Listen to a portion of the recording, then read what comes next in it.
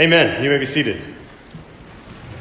Good morning. Happy Father's Day to all the dads here, the granddads, everybody. We're in Mark 6, 30 through 44 today. It's a very familiar story. This is the story of Jesus feeding the 5,000. Now, in classic Mark fashion, we have just followed hot on the heels of an extravagant, sinful, shameful banquet of a wicked king. And then today we're going to see in direct contrast the compassionate, bountiful, humble banquet of our great shepherd king, our Lord Jesus Christ. Instead of a bunch of points for you today, I simply have one overarching mega epic theme. And that theme has lots of subpoints attached to it. But that theme is just the title of my sermon today. The title of my sermon today is a heart cry from the text. It is the bleating of God's sheep towards their mighty God. You see, everything will fall under this thought. Us as sheep to watch the movements of our great shepherd and to learn from him. I'm going to invite you to turn with me in your Bibles to Mark 6, 30 through 44. Let's read together. Now the apostles returned to Jesus and told him all that they had done and taught. And he said to them, "Come away by yourselves to a desolate place and rest a while. For many were coming and going, and they had no leisure even to eat. They went away in the boat to a desolate place by themselves. Now many saw them going and recognized them, and they ran there from foot from all the towns and got there ahead of them. When they went ashore, he saw a great crowd, and he had compassion on them, because they were like sheep without a shepherd. And he began to teach them many things. And when it grew late, his disciples came to him and said, 'This is a desolate place, and the hour is now late. Send them away to go into the surrounding countryside and villages and buy themselves something to eat.' But he answered them, 'You give them something to eat.' And they said to them, 'Shall we go and buy 200 denarii worth of bread and give it to them to eat?' And he said to them, 'How many loaves do you have? Go and see.' And when they had found out, they said, 5 and 2 fish. Then he commanded them all to sit down in groups on the green grass. So they sat down in groups by hundreds and by 50s, and taking the 5 loaves and the 2 fish, he looked up to heaven, said a blessing, and broke the loaves and gave them to all the disciples to set before the people. And he divided the 2 fish among them all. And they all ate and were satisfied. They took up 12 baskets full of broken pieces and of fish, and those who ate the loaves were 5,000 men." There's a line in The Lord of the Rings where the hobbit Bilbo has come into Gandalf, and he's just been through horrible peril, and he's tired, he's exhausted, and he says this. He says, "I feel thin, sort of stretched, like butter scraped over too much bread." And as I read this, I thought the apostles probably returned feeling exactly like this. They felt stretched upon their return. It's hard to explain how ministry can really suck the life out of you, can really drain you at times, can really have this feeling of being stretched and wrung out. I skimmed an article the other day. It was about people who, during the pandemic, they had quit their previous jobs, and now they were making millions of dollars and thousands of dollars doing something else. And one of the people mentioned was a 21-year-old guy who started his own glamping business. Glamping, if you're not familiar with that, it's a portmanteau for glamorous camping. So he started glamping, right? And he's making thousands and thousands, and making just tons of money. Well, anyway, so I read about this guy, and I thought, well, what did he do before? 21 years old. It says he grew weary from being a youth pastor and started this business. And I thought, the nerve of that guy, did he start being a youth pastor at 12 years old? He's 21. What are you talking about? He burnt out at 21? Well, the disciples earned their exhaustion. At least they earned it, okay? They were performing miracles. They were exorcising demons. They were preaching the gospel. And if anyone deserved a glamping trip, it was these guys, right? They're telling Jesus of their adventures, their missionary work. All the while, these large groups are coming and going, and there's not even time enough to eat. There's no time to sit down. They can't even just have a moment of peace. So many people, in fact, that there's just not a time. There's not time to sit down and eat with Jesus. Now, I want you to notice the response of our Lord in verse 31 to hearing their stories. He says this. He says, "Come away by yourselves to a desolate place and rest a while." And I want to pause here for a moment. I want to bask in the beauty of that response from Jesus. Because the first thing we need to see today about our wonderful shepherd is that his eyes are glowing with sympathy for his sheep. The New Testament is filled with these tremendous moments about the looking and the seeing of Jesus.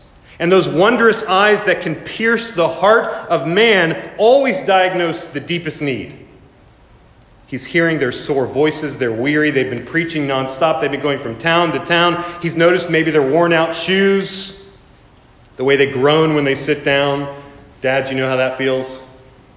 The way their eyes droop. They're being interrupted. Moments of silence. He hears their tummies growling. He hears their stomachs. Our God has taken on flesh. And because Jesus took on flesh, he knows exactly how each and every one of his disciples feel. He has compassion for them. He sees them. He's seeing them. He's eyeing them. He goes, "Oh, I know what you've been through. My sweet brothers, you've done so well. Come rest. We're not going to go anywhere. You don't have to walk. We're going to get in the boats. How about that? No more walking. We're going to get in the boats. Let the sea carry us a little bit. You guys rest." When I come home from church on Sundays or a big church event, there's nothing sweeter than my blessed wife. She goes, "You go take a nap. You go take a nap." And that's like music to my ears. She says, "I got the kids. You go take a nap." And Jesus says, "I got the sheep. I got the sheep. You go take a nap." The shepherd is here. You see, it's a mental rest. No more thinking, no more preaching. Enjoy the silence. It was a spiritual rest. No more conflict with the powers of darkness. Put away your swords, brothers. The shepherd is here. I've got my rod. I've got my staff. The chief shepherd is here. I will protect you. It's a magnificent revelation. To think about how Jesus understands us, how Jesus sees your exhaustion. His ears are attentive to your groans, to your aches, to your pains. You see, some people don't understand this. They're well and good. They're fine. They're healthy. They're strong. But if you're here today and you had trouble getting out of bed, and you're weak and you're tired, this is sweet music to you. Listen again. Come away by yourselves to a desolate place and rest a while. That's precious. Those are precious words for weary souls. The Swiss philosopher Frederick Emile, he wrote this. He said, "We must know how to put occupation aside, which does not mean that we must be idle. In an inaction which is meditative and attentive, the wrinkles of the soul are smoothed away. The soul itself spreads, unfolds, springs afresh, and like the trodden grass of the roadside or the bruised leaf of a plant, it repairs its injuries. It becomes new, spontaneous, true, and original." And so Jesus says, come and rest. Go to the shepherd. Let go of your anxieties. Get some sleep. His rod and his staff, they comfort me. Their rest on the boat, sadly short-lived. If you were paying attention, they don't get out there for long. The next thing we read here in verse 33, it says this: "Many of them saw him going and recognized them, and so they ran there on foot from all the towns and got there ahead of them." Now you must imagine it. Men, women, children, young and old, they are running along the shore. They're following the outline of the boats. I think of back in the old days, you would see the black and white footage of young men going off to war. And the kids and the wives, and they run across the train station, right? I see this picture of all these people running. The boat, do you see the boat? There he is. Let's go. We can beat him. I know a shortcut. They're excited. They're anxious. They're needy. They're hungry for Jesus. And it's thousands of people. Did you hear about Jairus' daughter? What about Old Man Legion? Did you hear what he did for him? Could it be true? Is this the one? Is this the one John spoke about?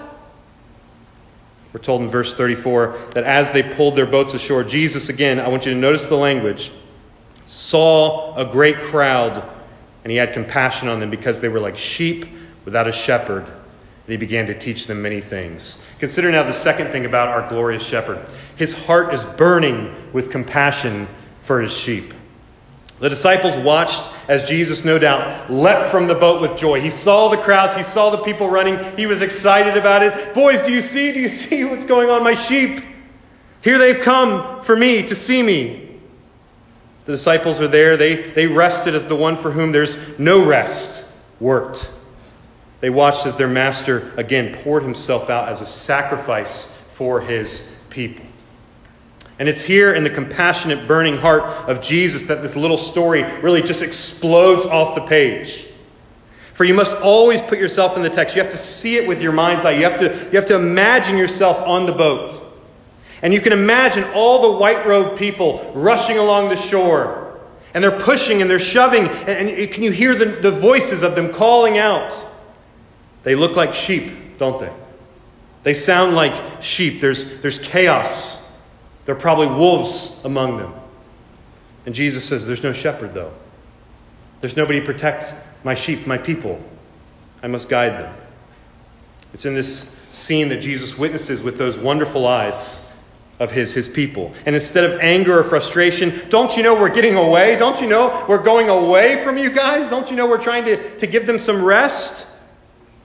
No, his heart is set aflame with love and mercy. He says, look at my precious sheep. They're calling to me. They're hungry for me, for the bread that only I can give them. Then we read that he lands, and what does he do? He immediately starts teaching them many things.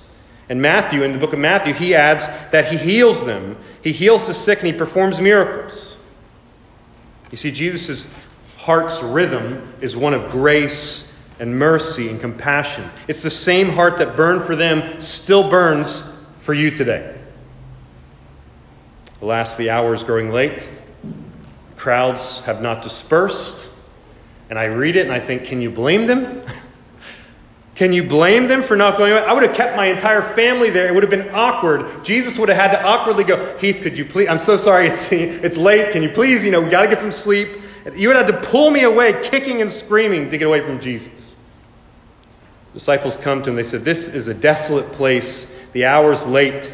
Send them away to go into the surrounding countryside and villages and buy themselves something to eat. Jesus, send them away. But you see, Jesus' heart burned with compassion for the people, but the disciples' bellies rumbled with hunger. Their bodies ached for sleep. The disciples saw the crowds as more work, more demands, just another part of the never-ending interruption of their ministry. But Jesus saw them and was moved with compassion. You see, each face reflected a desire, a need, a hunger, a hurt, a care, a worry. I'm convicted as I read this, because I think about my own impatient attitude in life. How quickly I am to get away from those things, to shirk my duties, to try. I need me time. How many times have I lacked compassion for God's people? How many times have my personal desires, my own personal wants come before God's redemptive work?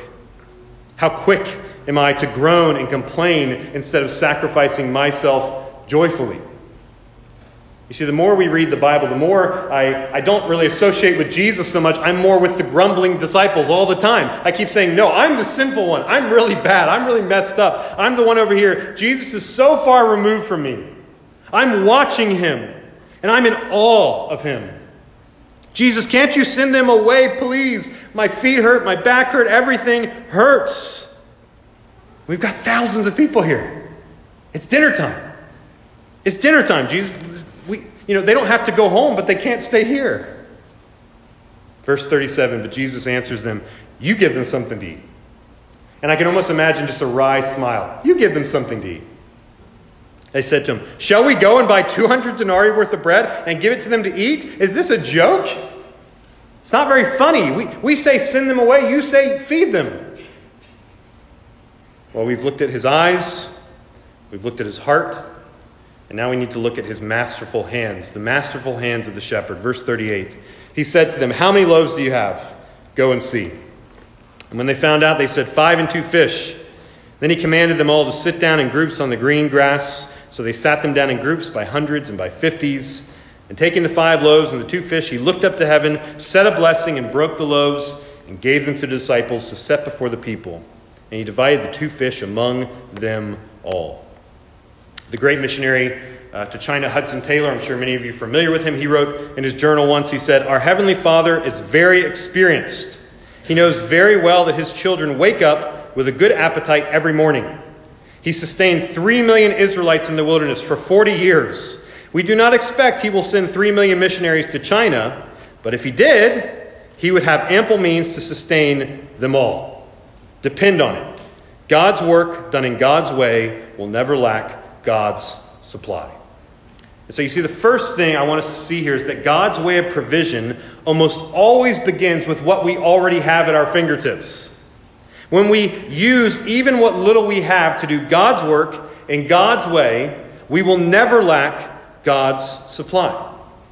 You have to see notice the disciples immediately go first to what they didn't have rather than focusing on what they could provide.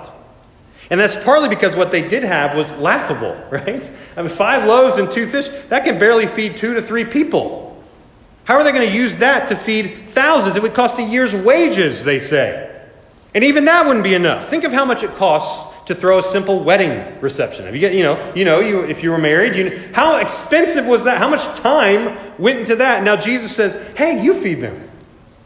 Are you kidding me?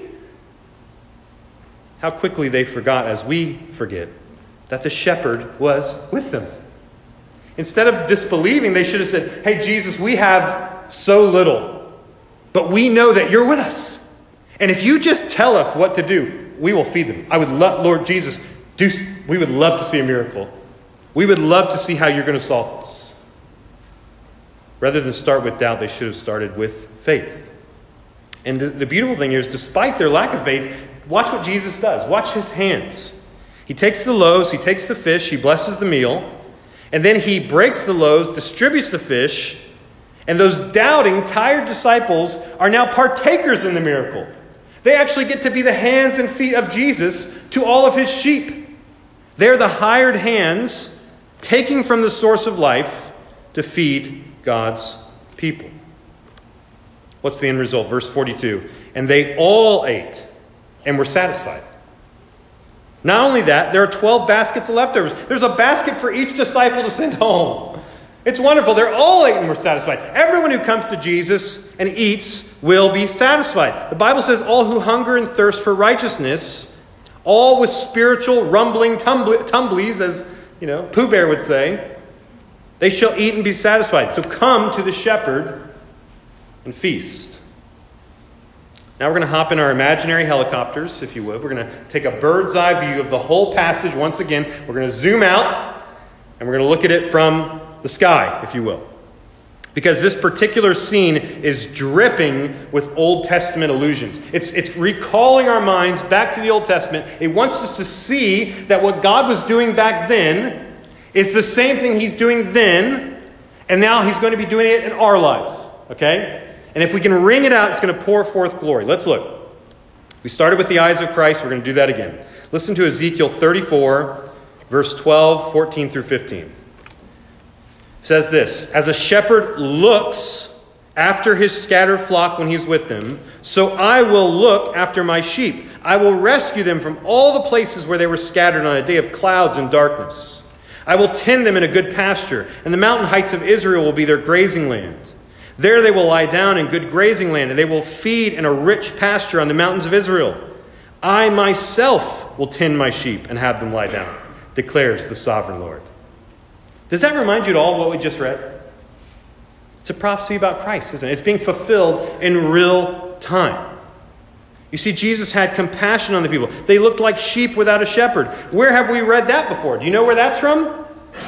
Back in Numbers 27, God appoints Moses. Moses is going to be the shepherd of the people. He's going to lead the people out. And it says this, go out before his people and come in before them. Who shall lead them out and bring them in, that the congregation of the Lord may not be as sheep that have no shepherd. And so Mark's saying, do you like Moses? Oh, we got a better Moses. We got a better Moses. Look at Jesus. He's the better Moses. He's leading his people out, just like a good shepherd should. Psalm 78:52. Then he led out his people like sheep and guided them in the wilderness like a flock. Where does this entire scene take place? In a wilderness place. In the wilderness. Psalm 23, I'm sure many of you know it by heart. Listen to it now. It brings new meaning to it. The Lord is my shepherd, I shall not want. He makes me lie down in green pastures. Mark 6:39. What does it say? Then he commanded them all to sit down in the groups on the where? Green grass. And Mark writes green grass. He's like, they're going to love that.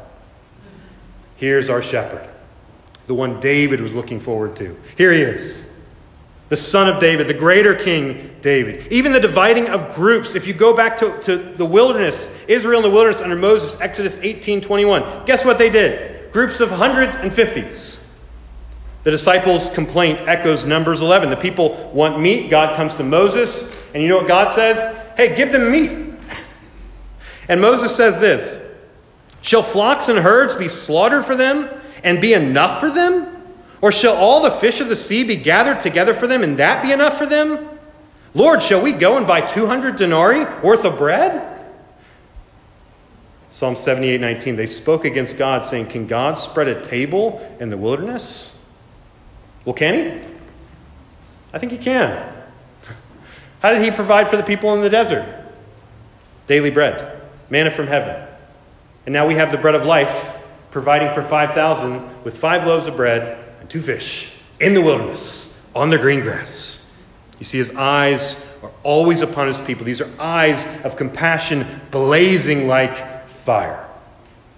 Let's look again now. We're going to move to his heart, the compassionate heart of Christ. Jesus in John 10:14-15 says this. He says, I am the good shepherd. I know my own and my own know me, just as the Father knows me and I know the Father. Now, if you think about that, Jesus knows you completely. There are times when you're a mystery even to yourself, but you are never a mystery to Christ. You see, his heart of compassion is spring-loaded towards mercy for you. It's spring-loaded towards the sheep. The chambers of his heart are loaded with bullets of grace and mercy, and he's firing them at us. And part of the joy of following Jesus as shepherd is that because he knows me completely, he is able to lead me perfectly. Does he know my favorite color? Does he know my snack of choice? Does he know every hair on my head? Yes, yes, yes. Psalm 139, 2-3. You know when I sit and when I rise. You perceive my thoughts from afar. You discern my going out and my lying down. You are familiar with all my ways. Before a word is on my tongue, you know it completely, O Lord. Before you get up from your pew today, the Lord goes, yep, knew about that. Knew they were going to do that. I know my sheep. For the precious, sweet little ones here today, even for our mamas, I want you to commit to memory this verse, Isaiah 40:11. There are many promises for the saints of God, but there are special promises for you today. Listen to this. He will tend his flock like a shepherd. He will gather the lambs in his arms. He will carry them in his bosom and gently lead those that are with young. What a marvelous thing it is to be held by the Son of God. And since you are his treasured possession, that's the way the Bible talks about you. If you're in Christ, you are his treasured possession. We're told in John 10:15 that he lays down his life for the sheep, for you. Furthermore, John 10:28-29, Jesus says, I give them eternal life, and they will never perish. No one will snatch them out of my hand. My Father who has given them to me is greater than all, and no one's able to snatch them out of the Father's hand. Which leads us to the hands of our shepherd. The pastor, A.W. Pink, he wrote this. He says, the hand of Christ is beneath us, and the hand of the Father is above us. Thus we are secured between the clasped hands of omnipotence. I love that. You're caught. You're safe. You're held fast. Jesus says, I give them eternal life. They will never perish. In other words, you did not earn it. You did not earn eternal life. It's a priceless gift. Eternal life is given freely to the sheep by the shepherd and freely received by the sheep through faith and grace. You did not earn your way into God's flock. You were lost. You were abandoned by the world. You were stranded in the crags and mires. You were a sheep that had gone astray. And Jesus Christ comes, throws you over his shoulders, and then all of heaven explodes with rejoicing. Heaven roars with delight. Charles Spurgeon, the pastor, said this. He said, lambs are wont to lag behind. They're prone to wander, apt to grow weary. But from all the danger of these infirmities, the shepherd protects them with his arm of power. He finds newborn souls like young lambs ready to perish. He nourishes them till life becomes vigorous. He finds weak minds ready to faint and die. He consoles them and renews their strength. All the little ones he gathers, for it is not the will of our Heavenly Father that one of them should perish, What a quick eye he must have to see them all. What a tender heart to care for them all. What a far-reaching and potent arm to gather them all. This is our shepherd. The same one who shut the mouths of the lions so that Daniel could sleep in peace. The same one who grappled with the bear of hell and slew him once and for all for the sheep. This is the shepherd king. All hail the Son of David. Reign forever, Christ. We cry, Hosanna in the highest heaven. You see, his gaze terrifies the enemy. His heart is an inferno of righteous anger towards the wicked. His mighty arm pulls back the bowstring, ready to strike down all the forces of darkness, but not for us. And so we say, all glory, laud, and honor to you, our shepherd king. He is watching over us. Now, there's one final thing about our king I didn't mention. And I want to close with this. This is his beautiful voice. He has wonderful eyes, masterful hands, a compassionate heart, and a beautiful voice. John 10:27 says, my sheep hear my voice, and I know them, and they follow me. Many years ago in England, there was a circus elephant named Bozo. He was very popular with the public. The kids loved him. They throw peanuts at him. He liked the kids. And then so all of a sudden, his behavior started to change gradually. And as the people would come, he would rush the cage. The children would be there with the peanuts, and he would try to trample them in. It was awful what was happening with Bozo the elephant. Well, it was obvious he had to be put down. The circus owner was a greedy, a crude man. He decided, I'm going to stage a public execution, and I'll sell tickets for it. Okay, because that's what you did back in the day. In this way, he would sell the tickets, recoup the cost. Well, the day came, and the circus tent was packed. Bozo was in his cage, he was in the center ring, and nearby stood a firing squad with high-powered rifles. The manager stood near the cage, was about ready to give the final signal to fire, when out of the crowd came a short, inconspicuous man in a brown derby hat. He said, there's no need for this, he told the manager quietly. He's a bad elephant. He must die before he kills someone, the manager replied. No, you're wrong. You're wrong, insisted the man. Give me 2 minutes in the cage alone with him, and I will prove it. You'll be killed, the man said. I don't think so, said the little man. Do I have your permission? Well, the manager, being the kind of man he was, thought, well, this will be an even better spectacle if this guy goes in there and gets killed by the elephant. Okay, that's great. I'll tell, it'll be publicity. He says, all right, but first you have to sign a release absolving the circus of all responsibility. Yes, I'll do that. So the man signed the paper, he removed his coat, removed his hat, and he prepared to enter the stage. The manager told all the people what was about to happen, and a hush fell over the crowd. The door to the cage was unlocked. The man stepped inside, and the door was locked behind him. At the sight of the stranger in the cage, the elephant drew back. He let forth a mighty sound, a mighty roar. He bent his head, ready to charge. But the man stood still, had a faint smile on his face as he began to talk to the animal. And slowly, as the man continued to talk, the elephant raised his head. The crowd heard almost a piteous cry from the elephant as his enormous head began to sway gently from side to side. Smiling, the man walked confidently to the animal and began to stroke the long trunk. Well, the audience was astounded. They broke out with cheers and clapping. It was an amazing scene. And after a while, the man said farewell to the elephant, left the cage. He'll be all right now, he told the manager. You see, he's an Indian elephant, and none of you spoke his language, Hindustani. He's just homesick. And with that, the little man put on his coat, put on his hat, and left. The astounded manager looked down at the slip of paper in his hand where the man had signed his name, and he read, Rudyard Kipling. You see, my sheep hear my voice, and I know them, and they follow me. So my question for you today is, do you know his voice? If you don't, then to you, our Lord now shows himself as the shepherd of the sheep, the one who seeks the lost, who will leave the 99. You are so precious to him.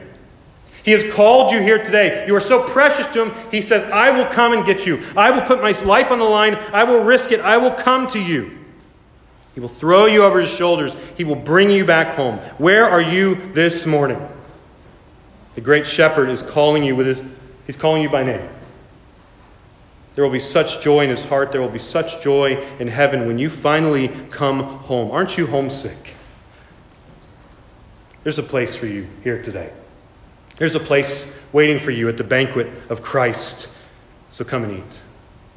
Isaiah 53:6, all we like sheep have gone astray. We have turned everyone to his own way. And the Lord has laid on him. The Lord has laid on him the iniquity of us all. And your eyes may be red.